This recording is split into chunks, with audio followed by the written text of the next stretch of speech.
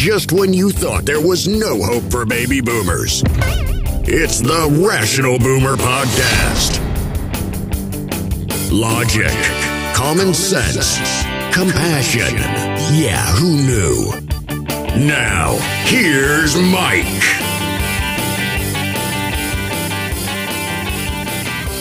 We are back on the Rational Boomer Podcast. Hope you're all having a great day. This is one of those special shows where we invite a listener of the Rational Boomer Podcast. And on today's show, we have Trevor from the West Coast. Hello, Trevor. Thanks very much for joining us today. Thank you. So, Trevor, you're a listener to Rational Boomer Podcast. What drew you to listen to the podcast? Well, I was going through TikTok like I always do after work or when I'm laying in my bed. And I saw like one of your videos. I forgot the title of it, but I saw your face and you were talking about politics. And I was like, okay, I love politics. And I was like scared about what was going to happen 2 years ago with the presidential election and everything. And I was like, I saw your podcast on Spotify and I got into like podcasts, I think a couple of months ago. Okay. And then I just joined your community. I was like, heck, why not? I'll join the Rational Boomer. Sounds good. How old a guy are you?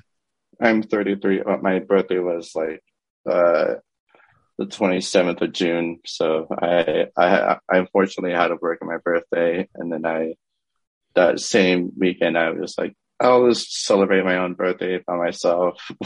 Yeah. With some friends and family.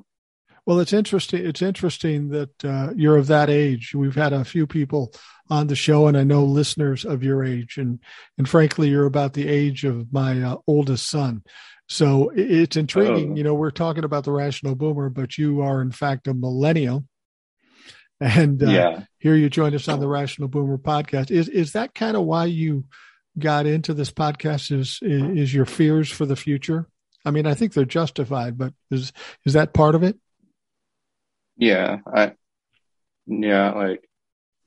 I am always keeping myself up to date with the news and everything, like especially with how our world is right now with everything going on, especially like prices going up, but gas prices are somewhat kind of going down. We're kind of getting out of this pandemic after 2 years of lockdown and wearing masks and everything. So, but like I'm just going. Sorry. Well, no, you're talking about the inflation and the gas prices and all that sort of stuff. I talk to millennials, and millennials will often look at boomers as bad. And one of the reasons I did the Rational Boomer Podcast and the TikToks is to show that not all boomers are bad. Some of them have some common sense and are concerned about people as opposed to just themselves. Where you're living out on the West Coast, how is all of this impacting you? The inflation and the gas prices and stuff. Is it having a serious effect on you? Not both. My mom, I live with my parents for the time being until I get my own place. But like, my mom always wants me to go grocery shopping at our local grocery store, which is called Winco Foods. It's like a franchise, like on I believe the West Coast. I don't know if it's similar to where you live, Mike. But it's the food prices and grocery store prices are pretty affordable, but I'm sure food prices have like gone up ever since the war in Ukraine and everything. So right, exactly.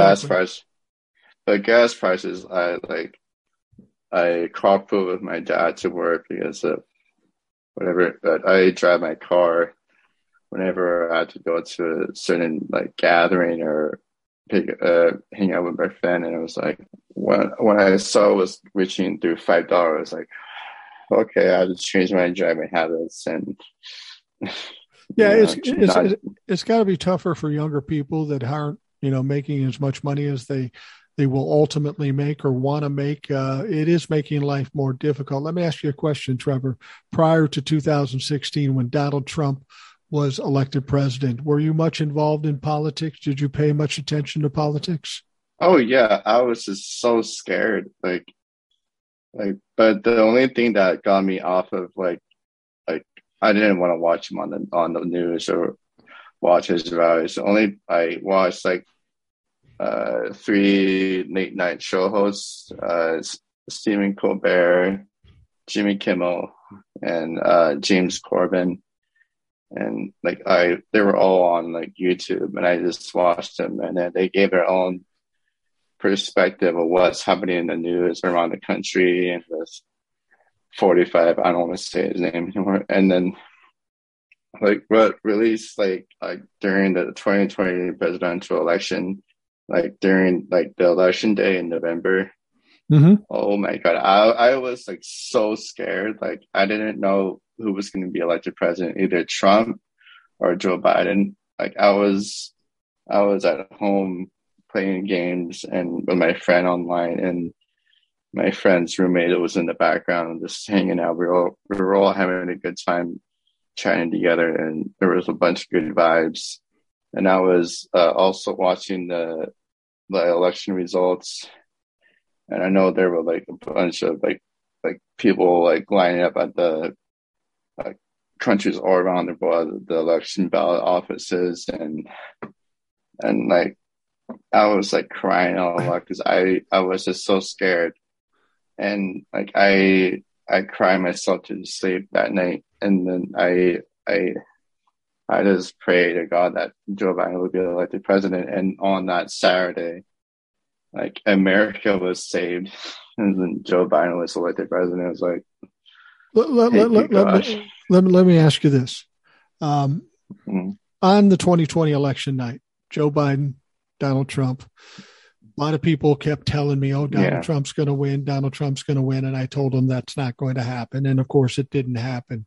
But what is the thing that scared you the most at the prospect of Donald Trump winning that election? What scares you the most about had he been able to go another 4 years? Well, I live in Portland, and Portland was around the national news because of a lot of protests for the Black Lives Matter, and there was a bunch of looting, there was a bunch of rioting, and there's police and protests clashing together, and there was a bunch of fighting, and how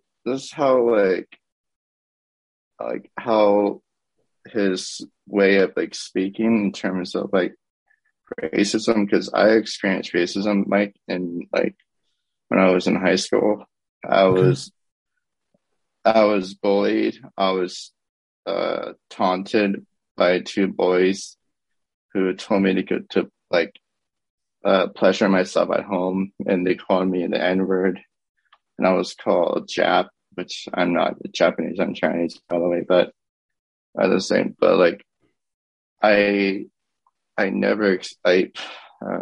experienced discrimination my entire life. And when he said, "Oh, Asian hate, or Asians are the main cause of the coronavirus in the United States," and it was I had to take a stand on Asian hate. I had to protest. Well, I had to silently protest with some local people in my neighborhood, and I protested with the mayor of a small town in Portland called Lake Oswego. So I wanted to support my heritage. I wanted to support my culture. I wanted to support my people. And I just can't. Well, it's interesting that you should. No, that's right. It's interesting that you brought that up. I didn't know your race because it really doesn't matter in the podcast. But now that you bring it up, that you're on the West Coast and you're of Asian descent, and you talked about being bullied and experiencing racism, did it really heat up after COVID came about? We heard this a lot, and I'm a big dumb white guy, so I don't see it as much as maybe you would. Did you see it ramp up after COVID hit? Yeah, because I saw a bunch of news stories of Asian people being attacked in California, like Seattle, mainly on the West Coast of the United States. But I don't know if it happened in your area or other parts of the country.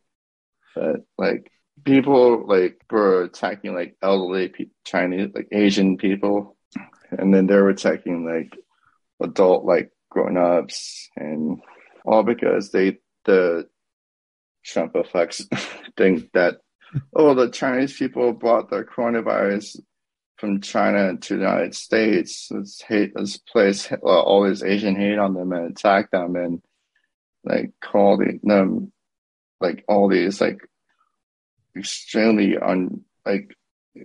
inappropriate like names. You said you experienced some bullying, and I know I know how traumatic that can be.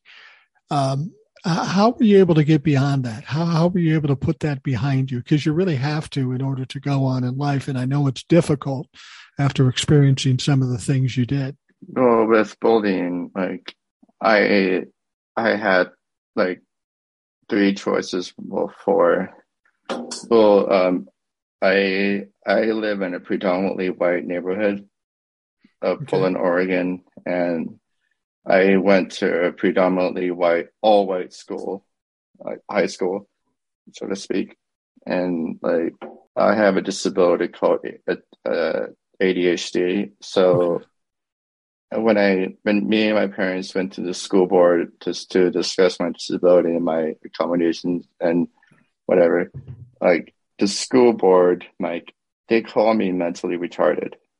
And that Mike, that traumatized my mom, because my mom and my parents, I love them to death. They supported me my entire life, and they helped me through like good times and dark times and bad times and whatever. That really hit my mom. She started crying and but the bullying, Mike, like I didn't feel like I belonged. Because I had so much demons. I had so many like people that didn't respect me for who I am. They didn't respect my identity. They didn't respect my heritage. They didn't respect my culture. They didn't respect my persona. Like, so there was like military like recruitments coming to the high school to recruit students who could join the military. I was this close, Mike, from dropping out of high school and joining the military, or dropping out of high school, or moving out of Oregon, or ending my life. But like I sat in my lunch cafeteria one day. I forgot what day of the week it was, but it doesn't matter right now. And I was eating. I can't talk right now. As I was eating my lunch, there was this redhead guy like sitting like two tables away from me. There was a big round tables for like that could fit like 5 to 10 people or more for lunch and whatever. So he used his finger to like tell me, Trevor, come over here. So I came over here and I asked him like, can I join your group? And he said yes. And they were like a gothic kind of geeky, nerdy video game addict group. Yeah. So I joined them, but I didn't perceive myself. I didn't want to like be all gothic looking. I wanted to like join their social group, so to speak. And you wanted friends. You wanted a group to hang out with. I wanted like a social body that can actually respect me and like be friendly and whatever. So that was the only sign of relief. And when that happened, I just forgot what happened in the previous years.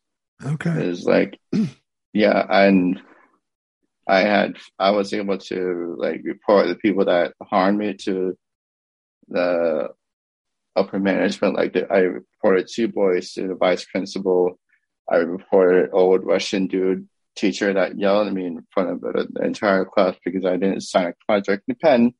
So I reported him to the teacher that took me to this community college to learn how to fix cars because I love cars and whatever. So I reported him, and then I talked to this special needs teacher about what happened. And like, yeah, I just had to take my own stand in high school. And, so you said it for a while there, you didn't feel like you belonged there at all. And then when you found the group, you finally found some place that you could feel like you belonged because you had friends and you had a group. And did that help you get along in school? Yeah, it did. I was able to like make a name for myself, and I knew the football group. I knew some hippie friends, and I got to know the Gothic /nerdy group. So like I had more than enough of friends that I was able to talk to and be like social around with, Okay. You adapted. You adapted to whatever was going on.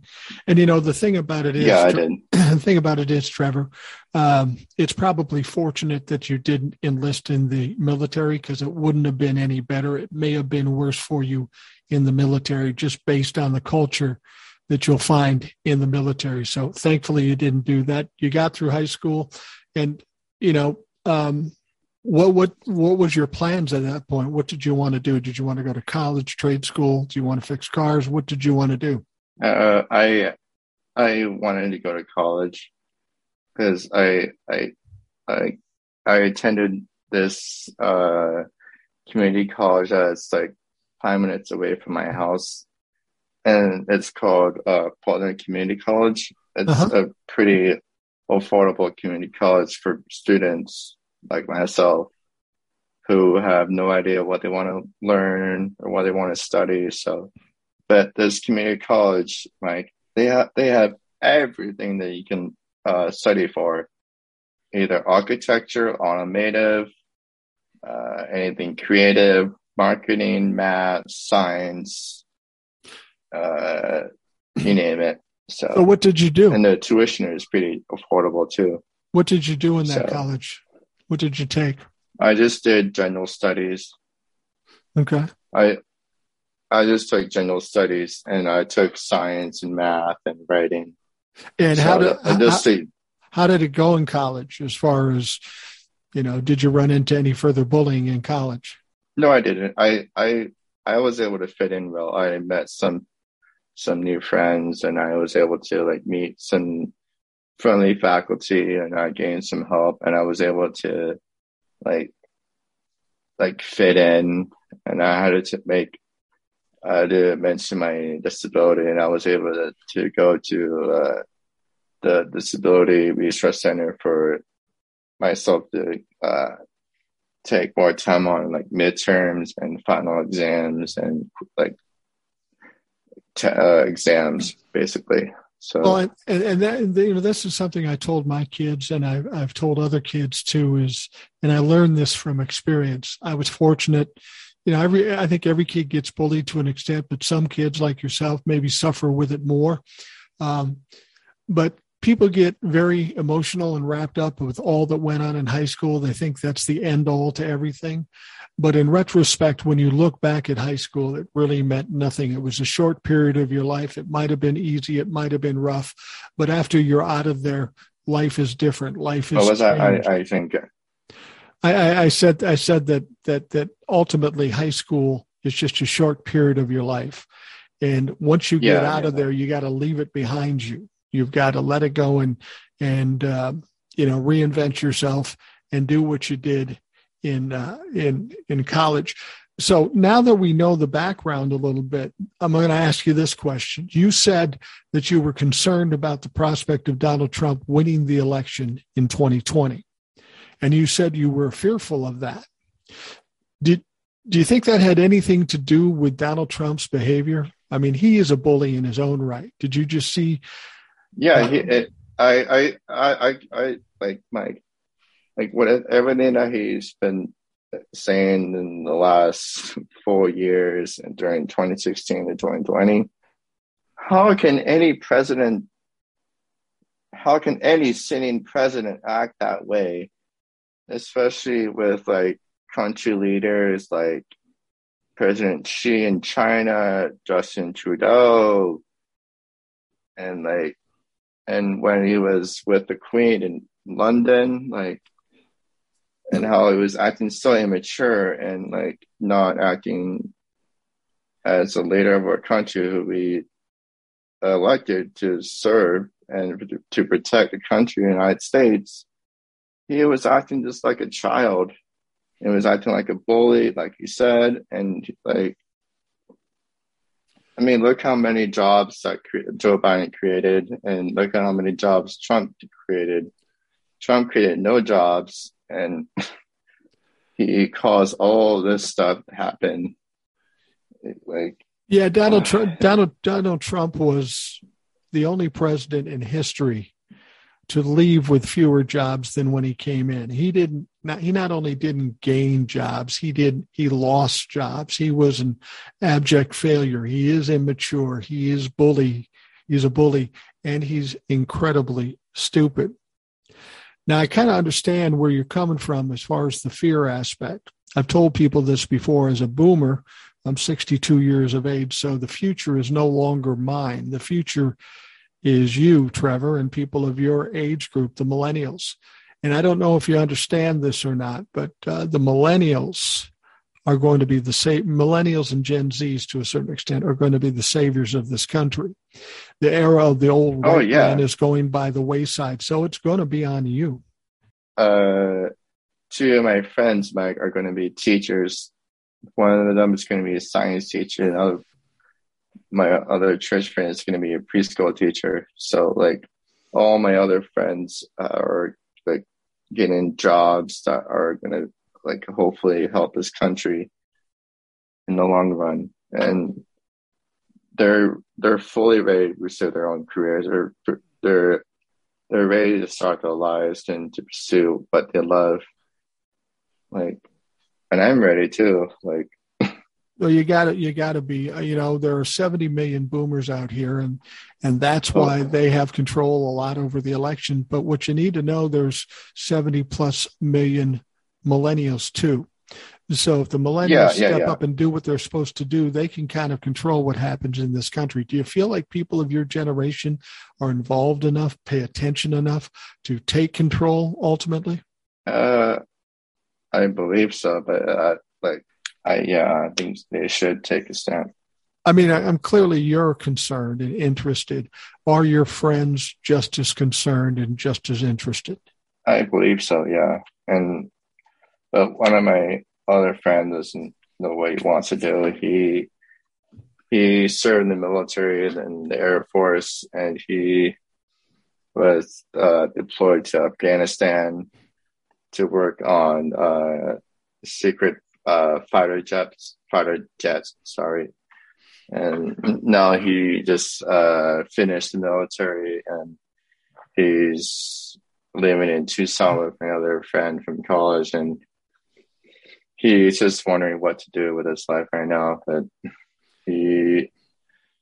I talked to him, I think it's sometime, and it was July right now. I believe I talked to him in June or May, and he wanted to learn, or he wanted to go to either grad school or get his doctorate in psychology. So, okay.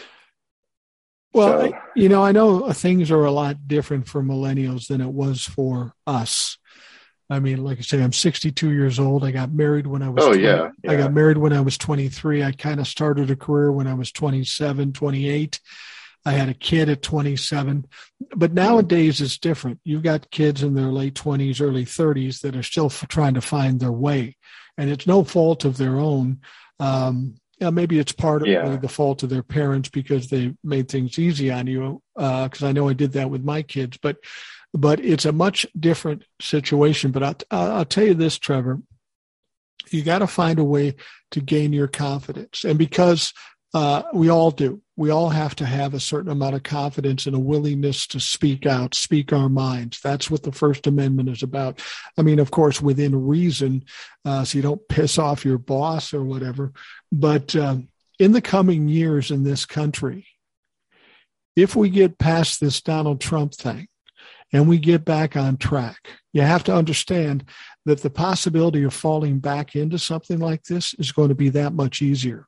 So we're going to have to count on the millennials and the Gen Zs to be strong out there. You can't be apathetic, and you can't not speak up or be afraid to speak up. You got to be strong, and you got to be in their face, and you got to keep talking. So you got to take how you feel, and you've got to express it. I totally agree. And yeah, I believe like my generation just like stand up and speak their minds. And like I was standing up when like Roe v. Wade was overturned, and like a bunch of millennials, Mike, all over like, I don't know if you saw those protests of all those women like standing up, and all those millennials standing up and protesting like my body, my choice. Right. I was like I wanted to support them. I wanted to go out there and get a sign said, let's codify Roe v. Wade. It's time. Because I mean, like my mom is a labor and delivery nurse, Mike, and like she sees all kinds of people, like druggies, homeless people, prisoners in jail, whatever, you name it, like trying to have a baby, and who knows who got them pregnant, either rapists, sexual incest, whatever. Yeah, you name it. Like, and it's like they're doubting whether to have their baby or to end their baby's life in an abortion. But I mean, I've seen on Facebook and everywhere hundreds or thousands of like girls who are like pregnant all of a sudden can't go to their local hospital or whatever clinic to have an abortion. They'll have to travel thousands and thousands of miles to another state to have an abortion. And like, I feel so sorry for them. Absolutely. Well, you should feel sorry for yourself, and I'm too, sure, because you're part of this situation. Here's what you need to understand. The people deciding against abortion, who want to outlaw abortion, they're so old they aren't having kids anymore. They don't have to decide whether they have abortions. This is going to fall on the millennials and the Gen Zs. The people that are taking constitutional rights aren't taking them away from me, because I'm not going to have more kids. They're taking it away from you. And hopefully that creates a grassroots fury in the millennials and the Gen Zs, because it is going to affect you, and you can't just sit back and let it happen. You got to fight. I want to, like, not physically, but I want to like voice my opinion. And I'm sure there were people at like Greg Abbott's house protesting. And I saw earlier today, Mike, that the Uvalde shooting in Texas, there were people bringing like stuff from the shooting in the Uvalde school. Oh, I can't talk right now. The Uvalde Elementary School. They were bringing stuff from that shooting to Ted Cruz's house. Right. And I'm sure that was like, and then there was a bunch of parents and some fathers at city council, I believe somewhere in Uvalde, pleading and fighting with the council people to take a stand about like that horrible shooting that happened. Like, I believe, when was it? Last month or so? Yeah. And couple months. And a couple months. Some of the people there wanted to talk to Greg Abbott, and Greg Abbott wasn't even there. I was like, well, with the protests for the abortions recently, they just showed some last night, I think, where where protesters were outside some of the Supreme Court justices. Now, the Supreme Court justices are upset about this because there's protests out in front of their house. They're peaceful protests, and they want something done so these people aren't allowed to protest, which seems ironic to me, given that protesting is amongst our First Amendment right. So now we have the Supreme Court saying we're special.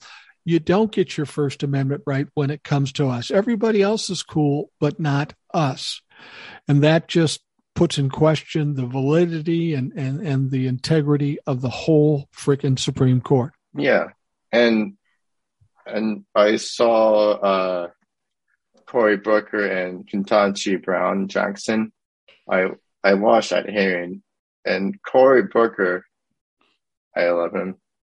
And like, he saw Ketanji Brown Jackson as his own mom. And Cory Booker said that Ketanji Brown deserves to be in the Supreme Court. And I just cannot wait to see what she can do. But she's certainly she's certainly the most qualified candidate to ever enter the Supreme Court. People will argue that, but look at her track record. She certainly was. And she will certainly have an impact on the Supreme Court, but unfortunately, we still have a 6-3 split. It doesn't change the power structure currently in the Supreme Court. We've got 6 conservatives. 3 or 4 of them aren't even qualified to be in the Supreme Court. And Ketanji Brown will bring another energy to the Supreme Court, but unfortunately more has to be done to fix the Supreme Court because it's severely broken. Yeah. One of my dad's coworkers, he's a truck driver. I talk politics to him all the time when we just joke around. And he was like, we should expand the Supreme Court and Joe Biden should bring in more Supreme Court justices. But that was just his opinion. So I think it's true, though. They should expand the Supreme Court. We've talked about this before.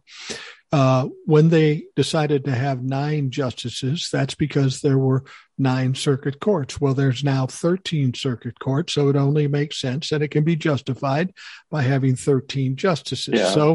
So they should add 4 more Supreme Court justices, which could kind of balance things out there. I don't think there should be one side, Democrat or Republican, that should have a vast majority. I think it should be equal so we can decide things based on the law as opposed to, a partisan opinion or ideology. And that's unfortunately what we have now. We have a Supreme Court that nobody trusts, very few people like, because they have a very one-sided ideology, and it's not about law. It's about their fucking personal opinion. Does that make you nervous at all as a millennial? Does that make you nervous that our Supreme Court is virtually invalid at this point? 1/3 of our branches of government really are broken? As a millennial, does that concern you?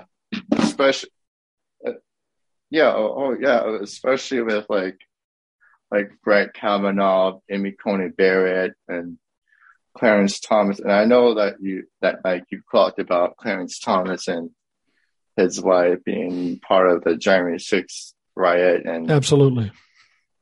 And I don't know which podcast you talked about, but I remember you talking about Clarence Thomas and him not even belonging in that Supreme Court. It was and he's been in the Supreme Court for longer than I can even remember, I believe. One of the things that troubles me about our government generally, and I think this has been a problem for a long time, but it's just now coming to the surface and just now being exposed, whether we're talking about the Supreme Court or the insurrectionist in Congress or somebody like Donald Trump and his administration in the White House for those 4 years. This government, to me, from all we see, seems horrifically corrupt. Now, I don't think this is new. I just think it's become apparent to us now because of all that's happened.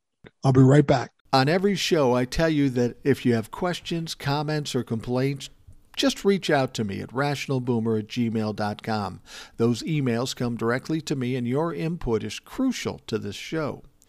The show is called Rational Boomer Podcast, but that's not to suggest that I'm the Rational Boomer. I am not. I am simply a Rational Boomer. All of you are Rational Boomers. Anybody of a like mind is a Rational Boomer. Strength comes in numbers and not through an individual. You have perceptions and insights that may have never occurred to me. This isn't a show about me. This is a show about us and gaining a voice in this country. There's 70 million baby boomers in this country. Yeah, I know the younger folks would prefer to push us aside. Every generation has done that. But we are a formidable force if we can get together and speak in one voice. This is why I encourage you to let your friends and family know about the Rational Boomer Podcast, not to satisfy my ego, but to give us more power, a stronger voice, to help right this ship we call the United States of America. Lastly, I'm offering the opportunity for my listeners to be on the show. Now, it could be 2 minutes, it could be a half hour, it could be the whole fucking show. I'd much rather have you on the show than somebody pimping a podcast or a book. I want to hear what you think. I want to know what you know. The Rational Boomer Podcast is all about us. All right, Trevor, I know you were concerned about and literally worried about the prospect of Donald Trump becoming president. Joe Biden wins. He's in office. What do you think so far now that he's been in office for 2 years? What are you thinking about Joe Biden? He's a good president, and I know that a lot of people have like different views about his the amount of work he's done, and his age, and his constant stuttering problem. But yeah, I didn't have anything wrong about the way he speaks or the way he stutters. We have our own ways of communicating. So, well, any more than somebody should hold you having ADHD or stuttering or whatever. Everybody's got something that limits them to a certain extent. We should never focus on those sorts of things. Joe Biden's a smart guy. He's been in Congress a long time. Yeah, he is. He's the right guy. He was the right guy to beat Donald Trump in 2020. Unfortunately, right now, we've got a Senate and a Congress that is just too close where nothing can get done. And here's what I would like to see out of Joe Biden. I'd like to see a little more fight. He is the most powerful man in the world. He could be a little stronger out there. Now, I'm not going to fault him for his style. He is who he is. But the country needs a champion right now. And I don't think Biden is that champion. He'll do fine between now and 2024, but I don't see him running again in 24 because of his age and because of just how he's perceived as a president. What do you think? Do you think he would run again, or are you thinking that someone else might be in order to be president in 2024? Because honestly, I don't think the Republicans have a fucking prayer. But go ahead. Oh, they don't. No, they don't.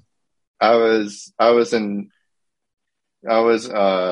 drinks with my dad, one of his suppliers that lives in Vancouver, British Columbia, and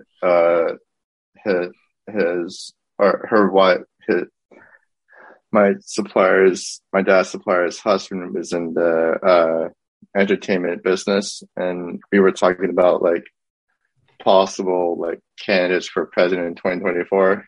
And I brought up AOC, Alexandria Ocasio-Cortez. And since she's in the House of Representatives and has done great things and with a lot of people, the way she has her demeanor and her the way she fights for what she believes in. And I watched her documentary on Netflix and how she grew up in Brooklyn, worked with her family in the restaurant business for the restaurant somewhere in Brooklyn, and her rise up to become elected in the House of Representatives, and how she has gained a huge fan base in the Mexican community and girls and everybody. And well, the thing is, AOC is a very bright woman. She's a very articulate woman. She's a very smart woman, and she might very well be a good president at some point. My only concern about 2024 is she will just be old enough, like within days, just be old enough to actually legally run for president. The other thing you got to consider is that she's a progressive, and I'm all for progressives. I think we need a progressive to pull everything back from the far right and try to find the middle someplace. The question is the country ready to vote for a progressive? Because that's way farther left than, Joe Biden or somebody else. That's the only question I would have, whether or not AOC would be ready in 2024, maybe 2028. I don't know. I think she has the wherewithal to be a president. I'm just not sure if it's that quick. Yeah. Well, I watched a video with her and Stephen Colbert, and Stephen Colbert brought up the idea of like whether AOC would be president, and she's like, I forgot what she said, but going back to what you said she will be slightly be of age in 2 years. So right, she's got to be 35, and she'll be just turning 35. Yeah, and she just got engaged to her fiance. So yeah. Well, I've always said that the era of the old white man should be over. And I honestly think that, that Joe Biden shouldn't run. I think Bernie Sanders is too old. I think there's a lot of older white men that should just step aside and let the people that are younger, not that much younger necessarily, there's somebody like Cory Booker or Eric Swalwell or Katie Porter or somebody like that should run. Because really, we old white people don't know what's in store for you millennials. You should have millennials deciding your future and your destiny. We have no business deciding. Oh, yeah. Like we should have some like young blood in the White House, so to speak. Like I totally agree. I mean, we are where we are because of old white men. That should be enough evidence for us to say, well, let's fucking stop doing that.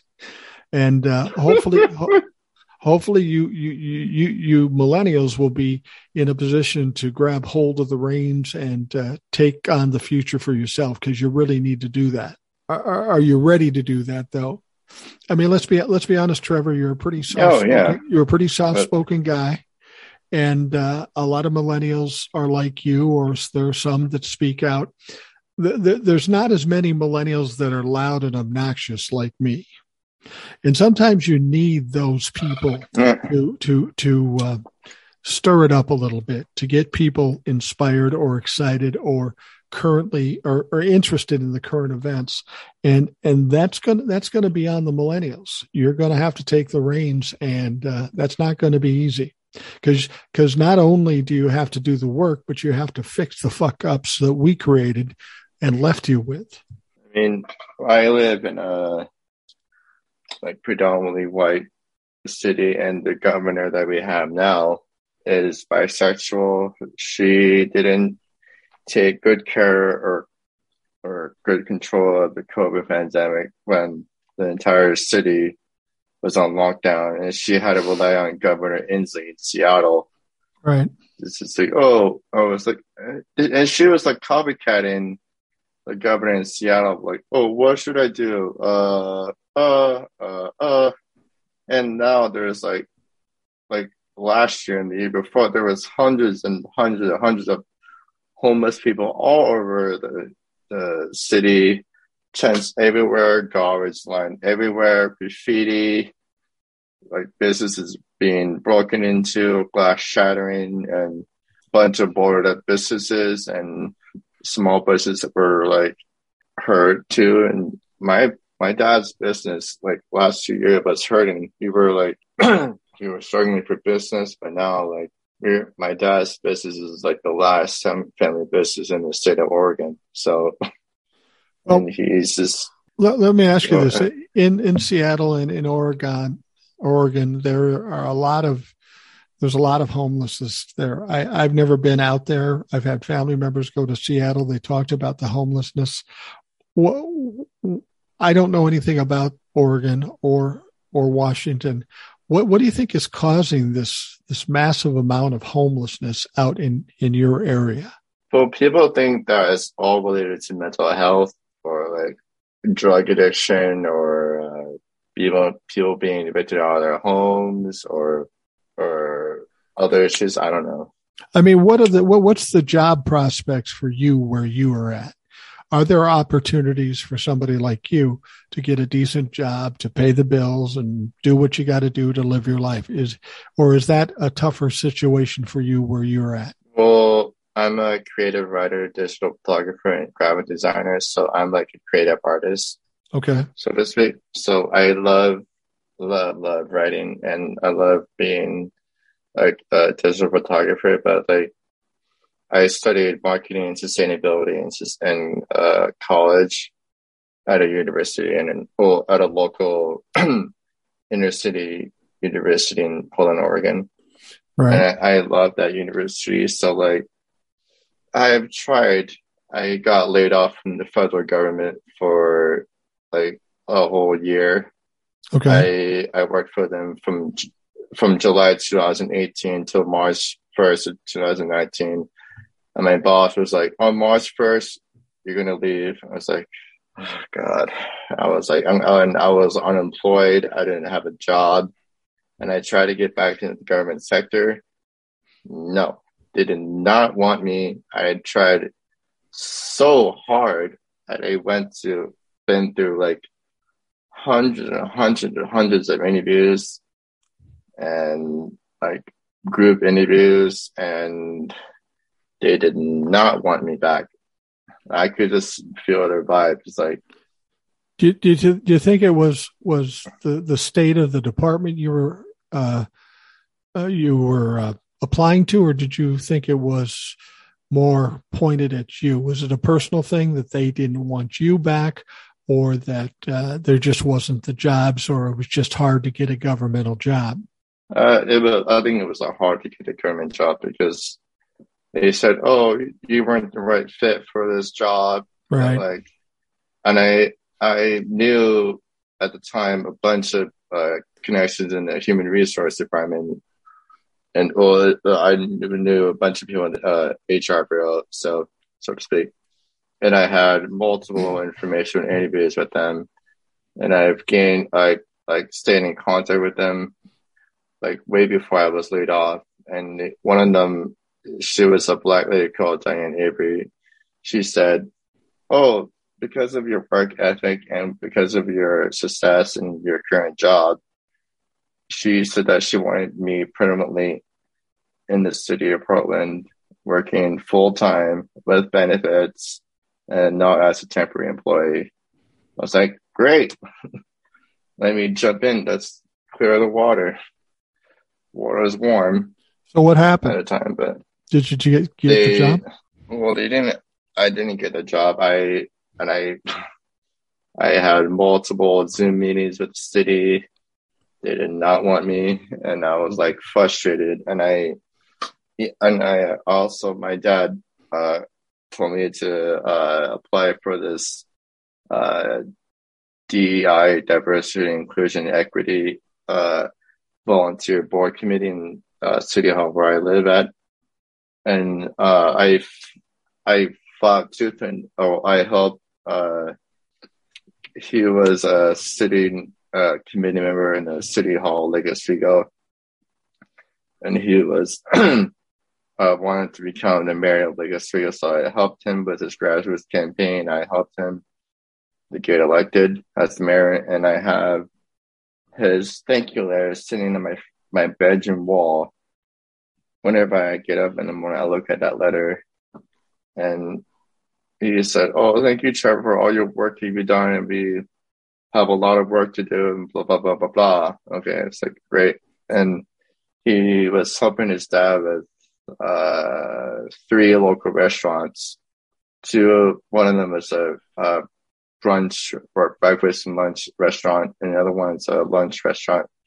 All Caucasian restaurants in Lake Oswego. So, and then he opened up his own coffee restaurant / eco-friendly, or one of those like healthy smoothies and healthy bowls, you know. Right. Let me ask you this. now we know there is a shortage of employees. There are a lot of places out there that are short employees. Does that change your prospects as you're looking? Are you just focusing on governmental jobs? Have you looked into the private sector at all? I've looked in the private sector, and I'm just have had it with the government sector. There's no way for me to get in there, and going back and kind of gearing back to what you're saying about the shortage of employees. My dad right now, he's had 2 people quit his job or his company. One person went to become a purchasing assistant or manager at Fred Meyer's Kroger's, and the other lady, she was having COVID health problems, and her husband was diabetic, and her son had other health issues, so she had to quit by email, and that caused my dad to be really, really stressful. And my point is with the shortage of employees, and I presume it's similar out there as it is here in every other part of the country. Does that give you more opportunities as you're looking for a job? Are you looking for a job right now? Yeah, I am. And the shortage of employees like changes my prospect. Like, okay, I have more leeway to see where I can branch off to.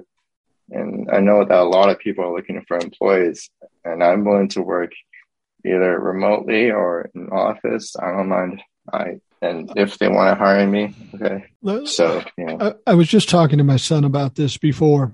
My son's a very articulate guy, but he doesn't like to talk a lot. And what you have to understand when you're going for a job, and chances are whoever you're talking to is older than you, so they aren't of the mindset that you are. Perception is everything. Perception is absolutely everything.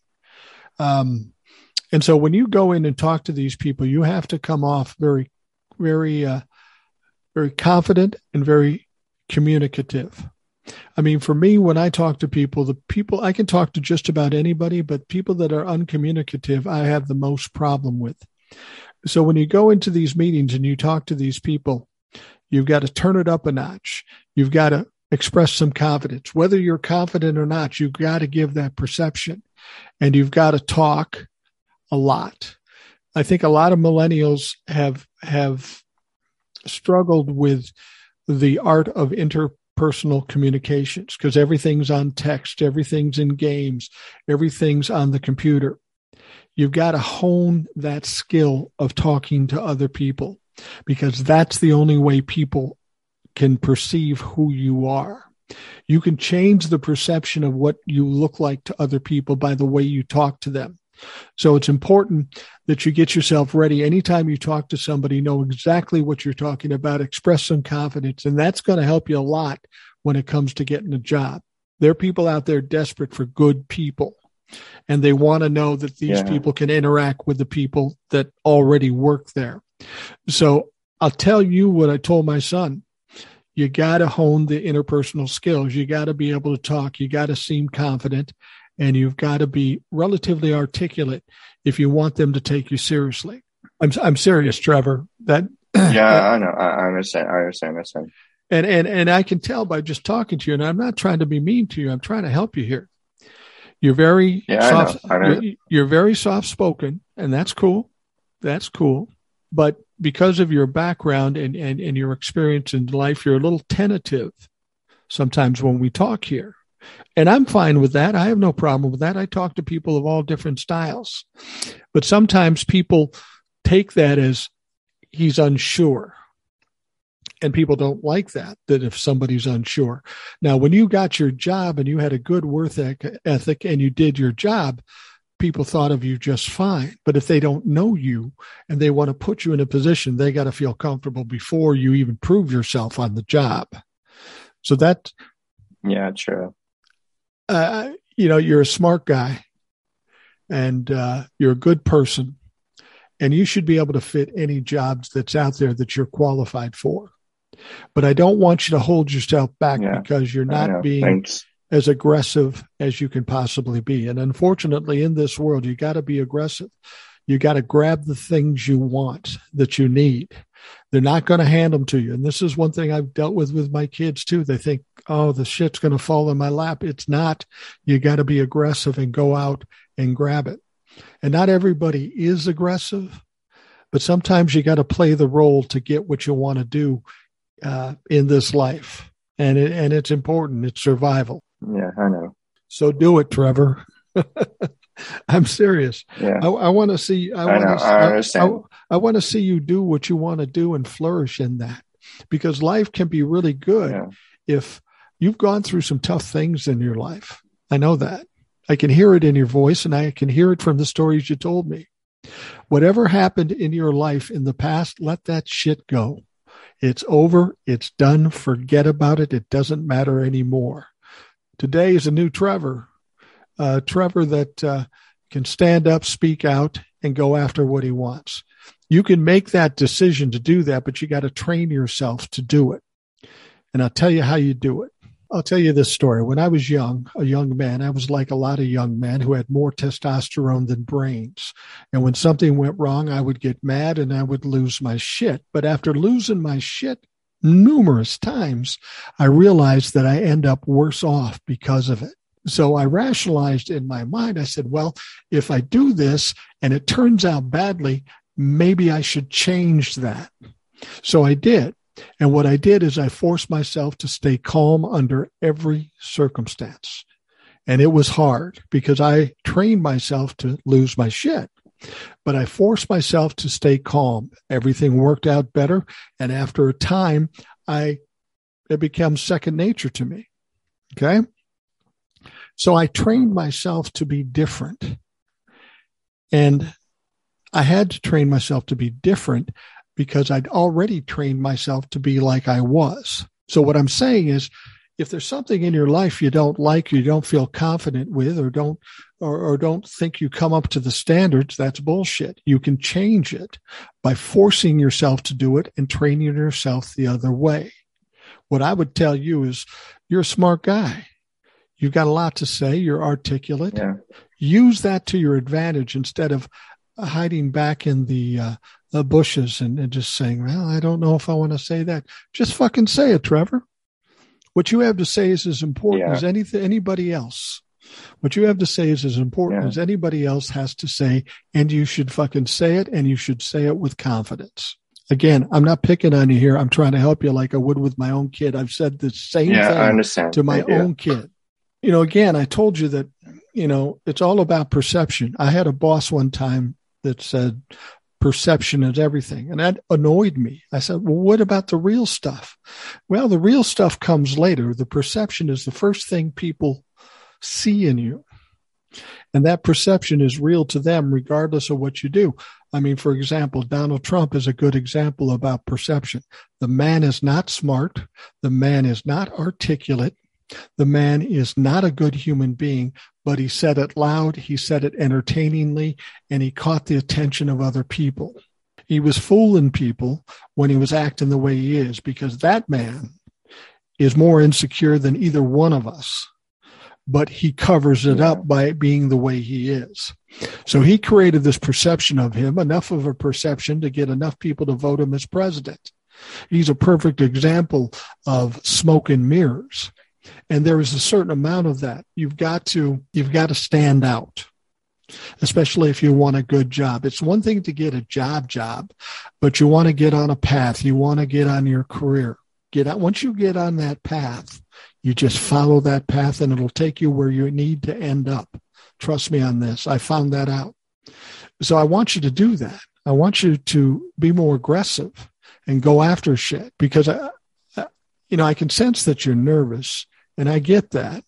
I don't know if it's nervous about being on the show or just nervous or tentative about a lot of things. And I see this on a lot of people. And I tell them, God damn it, just grab it. Just go after it. It's maybe not in your nature to do that, then change it. Because you really have to do it to get what you want. And I want you to get what you want, Trevor. What do you want ultimately? What's your ultimate goal? I mean, you said you're a writer and a photographer. Now, you could do that freelance if you wanted to. I don't know if there's any money in doing that, but if you wanted to do it freelance, you just put yourself out there, make it available. Yeah, well, I also had a passion for ceramics, and I did that in high school, and I also did that at my community college. But at my community college, we only had a certain time frame for our projects, and I ultimately got a C on that class, but whatever, doesn't really matter to me at this time. But it was just a grade. But I would love to like be part of this sustainability field, since my dad sells like compostable and like USDA certified packaging that's sold to like local customers in Portland, Seattle, and all over, well, mainly the West Coast and some inner city in Portland, Oregon. And we also go to this city that's past Mount Hood, or that's like a skiing area, skiing recreational area in Portland, Oregon. People go skiing, snowboarding, hiking, or camping over there. And there's this like a ski resort in city called Bend, Oregon over there. So we sell products like bags and doodles and packaging over there too. So yeah, and like I also like saving the planet, and we in Portland, Oregon, we recycle, and we have like 3 garbage bins for like garbage, recycling, and yard debris. So, and like there's a ton of garbage all over the city, and we recycle every Monday. So, well, I'll tell you this. Let me tell you this. Everything I've ever got involved in, including TikTok, I knew nothing about. But I went in with confidence, and I said, fuck it, I'm just going to do it. I'm going to fake it till I make it. And that does work. What you should do, Trevor, is pick an area and just go after it. The whole idea of a sustainable society and green energy, that's going to be a hot prospect in the coming years, especially as Democrats take over. If that interests you, you should go after it. Put yourself in a position, if you have to volunteer for a time to gain experience, but get yourself in the door and then just follow that path. Find something that you want to do, because you know what? If you don't take action, you're going to be 40 years old and wonder what the fuck happened. You're too smart to be in that position. What you need to do is you need to pick that one thing and just go full force at it. Do whatever you can to get in it and ride it out, whatever it takes. And you will ultimately get to where you want to go if you push. So I'm telling you right now, Trevor, you got to push. You don't sound convinced, Trevor. Every time you say that, I keep thinking to myself, I felt like a drill sergeant going, I don't hear you. But this is really what you got to do, Trevor. You're at a spot, you know, one of the problems, I understand. When you're out of a job, it's tough. I've been there. I've had no job at times. And it's real easy to start feeling sorry for yourself. And it's real easy to just say, fuck it, I give up. It's never going to work. I've been there. I had a wife, a kid, and a house. I lost my job. I was looking for another one, and it seemed like nothing was going to work out. But what I found out is if you put your face forward and you keep pushing, eventually something will break loose. And you got to be ready for it. Talk to a lot of people. Go to a lot of places. Stick your nose in every corner that you want to be involved in. And that's what will work for you. I'm going to tell you this, Trevor. In 6 months, I want you to be on the show again, okay? 6 months, I want you to be on the show. And I want you to come on here and I want you to tell me you did something and you pushed at something that might be out of your comfort zone, but you did do it and you're pushing forward. Doesn't mean you're going to be successful all the time, but you got to make that effort. You got to be pushing. You can't be tentative. Yeah, that's the plan. Can you do that? Yeah. So it's July, August, September, November. So December. Let's do it in December. Let's talk. Well, if you that's if you have plans or Christmas plans with your family, or December's a long fucking month. We could do it in November. Anytime. Dude, I do a show every fucking day. It's not like I'm hard to track down. I know. If somebody wants to come on the show and talk, I'm putting them on the show and talk. So that's no problem. I appreciate the fact that you're a millennial and you're concerned about the future and that you want to be involved in it, whether it be protesting or what have you, because I think that's absolutely crucial for millennials to step up. They are going to have to step up if this country is going to be saved. It's not going to be the old white men that save this country. It's going to be you. So we really need you to do it. And I'll tell you why I need you to do it. Because I have a granddaughter who's 2 years old. And if you don't do it, her life is fucked. So I'm counting on you. I'm depending on you to step up and do something. Thank you. Yeah, I'll do it. I'm a part of this career agency at PSU, and she's a career counselor, and I'm just gonna start pushing like no tomorrow, and just absolutely put my nose in anywhere. And then I don't give a fucking shit if people say, "Oh, you're not qualified." I don't give a fuck what they say. Well, if those sons of bitches are trumpet fucks, I'm just gonna tell them to go fuck themselves, and I'm just gonna put my goddamn nose anywhere they fucking want to, because I don't give a motherfucking shit about what they say. All right. Well, I like the attitude, but don't use that. Sorry for my profanity. That's all right. I swear to. I like the attitude, but don't use that in the interview. Show them how smart you are. Show them how confident you are. Telling somebody that you're going for a job for that you don't give a fuck, that's probably not a good idea. But that should be your mindset. You walk in, you get rejected. So what? Just move on to the next one. Don't let it bother you. It happens to everybody. Just keep pushing. But you got to have a fiery attitude, and I like that we're bringing that out of you. It's about damn time, Trevor. So be strong, be confident. Yeah, I went in for a city interview one day. It was 2 people, or 3, it was like 4-person interview, right? So I let them ask their questions to me first, and I had to respond in a professional manner, and I gave them my questions after they were done. And then during the interview, like, one of the guys on the left-hand side of the room had his eyes looking down, and it was like, "Are you being attentive?" Because I like attention. I like eye contact. I have to be attentive to me. If you're not looking at me, I'm not looking at you. And I was like, "Are you looking down?" And he was like, "No." I thought he was falling asleep. But I was like, "Dude, are you looking at me?" But I didn't say that because I had to be professional. I had to be courteous and respectful of them. But I just didn't get that vibe. Let me tell you something about attention. Attention is crucial. Some people say attention is the currency of today. Attention isn't just going to be given to you. You've got to attract the attention. So whatever it takes to get his attention, you need to do that. Don't expect to get it for nothing. You got to give something to get the attention.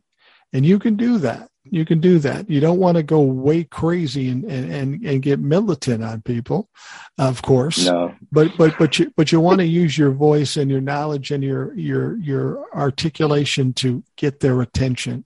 And you can do that by understanding what they want to hear and then tell them what they want to hear. Yeah, I'm just gonna put my foot forward, and if the water is warm, I don't really care, but I'm just gonna push on forward, and I'm just ready to start something new right now. And I'm tired of waiting.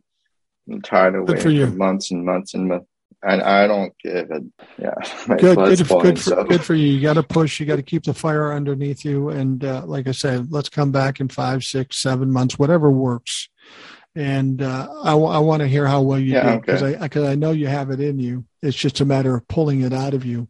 And again, I'm not trying to lecture you here, and I'm not trying to put you down. All I'm trying to do is set a fire under your backside so that you can realize what you're capable of, and then just let everybody else know. All right. We're at the end of the Rational Boomer podcast. We went a little long this time. So, Trevor, I want to thank you. No, it's not your fault. It's my fault. It's my fucking show. We'll go as long as I feel like. But Trevor, I want to thank you for spending time with us. It's always interesting talking to listeners. Everybody's different, and everybody has a perspective. And I thank you for spending the time and giving us your perspective. Thank you for putting me on the show and hearing and sharing information and gaining new insights about how I should put my foot forward. Well, I didn't intend to give you this lecture, but I felt compelled to do it because you have it in you. Yeah. Somebody's got to bring it out of you. And if I can do it, or if I can at least put you on the right track to have it done, I feel like I accomplished something. And again, like I said before, you're a millennial. We're fucking counting on you. We need you to have some fire, and we need you to be confident, because you're going to lead this country not too distant future. So we need you, Trevor. Thank you. All right. Mike. Well, thanks for joining us. I hope you all have a great day, and we will talk to you tomorrow. Thanks for listening to the Rational Boomer Podcast. Don't forget to subscribe so you don't miss an episode. We'll see you next time.